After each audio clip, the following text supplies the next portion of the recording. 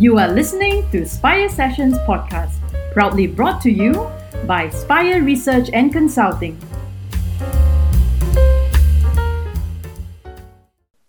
Hello everyone, welcome to the Spire Sessions, an online series where our Spire leaders talk about interesting developments, trends and opportunities in hot industries.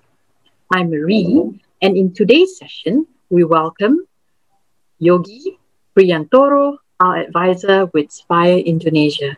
Hi, Pak Yogi. Thanks for coming on the session. How are you coping with this global health crisis? Hi, Mary. Hello, everyone.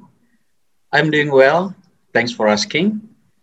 This is a very difficult time for everyone, but personally, I find it helps my family to grow close together.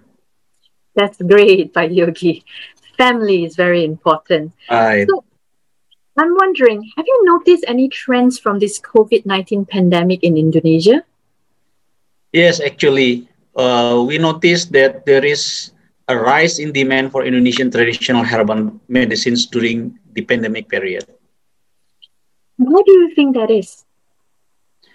It is because during the COVID-19 pandemic, there is increasing public awareness of the importance of increasing body immunity and so increase the need for herbal medicines. How do you think the herbal medicine businesses can make use of this opportunity? The increase in demand for herbal medicine is an opportunity for the development of Indonesian herbal products that meet safety, quality, label, and advertising requirement as well. I see. Can you share with us more about the traditional herbal medicine scene in Indonesia? Okay. The Indonesian FDA has relaxed and accelerated licensing in the pre-pandemic period.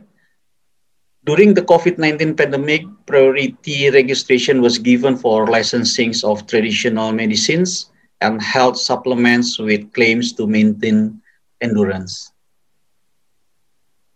From January to July 2020, distribution permits were issued for 178 traditional medicines, 3 phytopharmacas, and 149 local health supplements with benefits to help maintain and increase body resistance. How has the current COVID lockdowns impacted the herbal product business? Yes, the herbal business is growing rapidly during this corona outbreak. Surprisingly, the producer also admit that their sales continue to increase by 50%. I see. What do you see is the future for Indonesian traditional herbal medicine? Okay. The use of herbal medicines is supported by the World Health Organization in healthcare, prevention, and treatment of chronic diseases, degenerative diseases, and cancer. This is actually a good opportunity for the herbal medicines business to advance Indonesian herbal medicines with innovation and research breakthrough on safe, quality, and efficacious herbal medicines using local resources. The industry can also start looking at expanding and exporting our traditional herbal medicines, bring it to the rest of the world. They could work with global pharmaceuticals companies in terms of innovation, packaging, and distribution supply chain.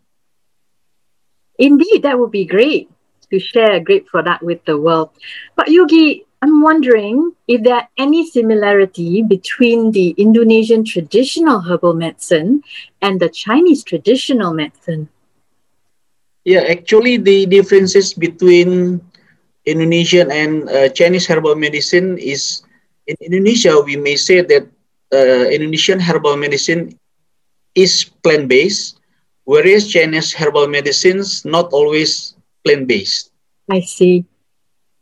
And the similarity? The similarity, both they treat the whole body as the holistic treatments, actually. I see. So it's they look at the whole body. It's not just targeting at if you have this problem, Right. they just treat this problem. They treat the whole person. Correct. I see. That Yeah. has been very interesting. Well, thank you, Pak Yogi, for taking time to come on the sessions. Thank you, Mary. Thank you. And thank you, everyone, for watching. If you have any questions that you'd like to ask Pak Yogi or find out more about Spire Research and Consulting, drop us a line at spireresearch.com. That's all we have for today. Once again, thank you, Pak Yogi.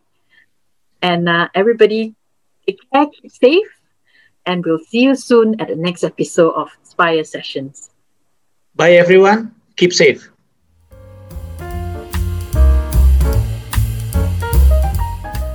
Thank you for listening to the Spire Sessions podcast. Don't forget to subscribe to our podcast feed. You can also check out our website, spireresearch.com, or drop us an email at spire@spireresearch.com.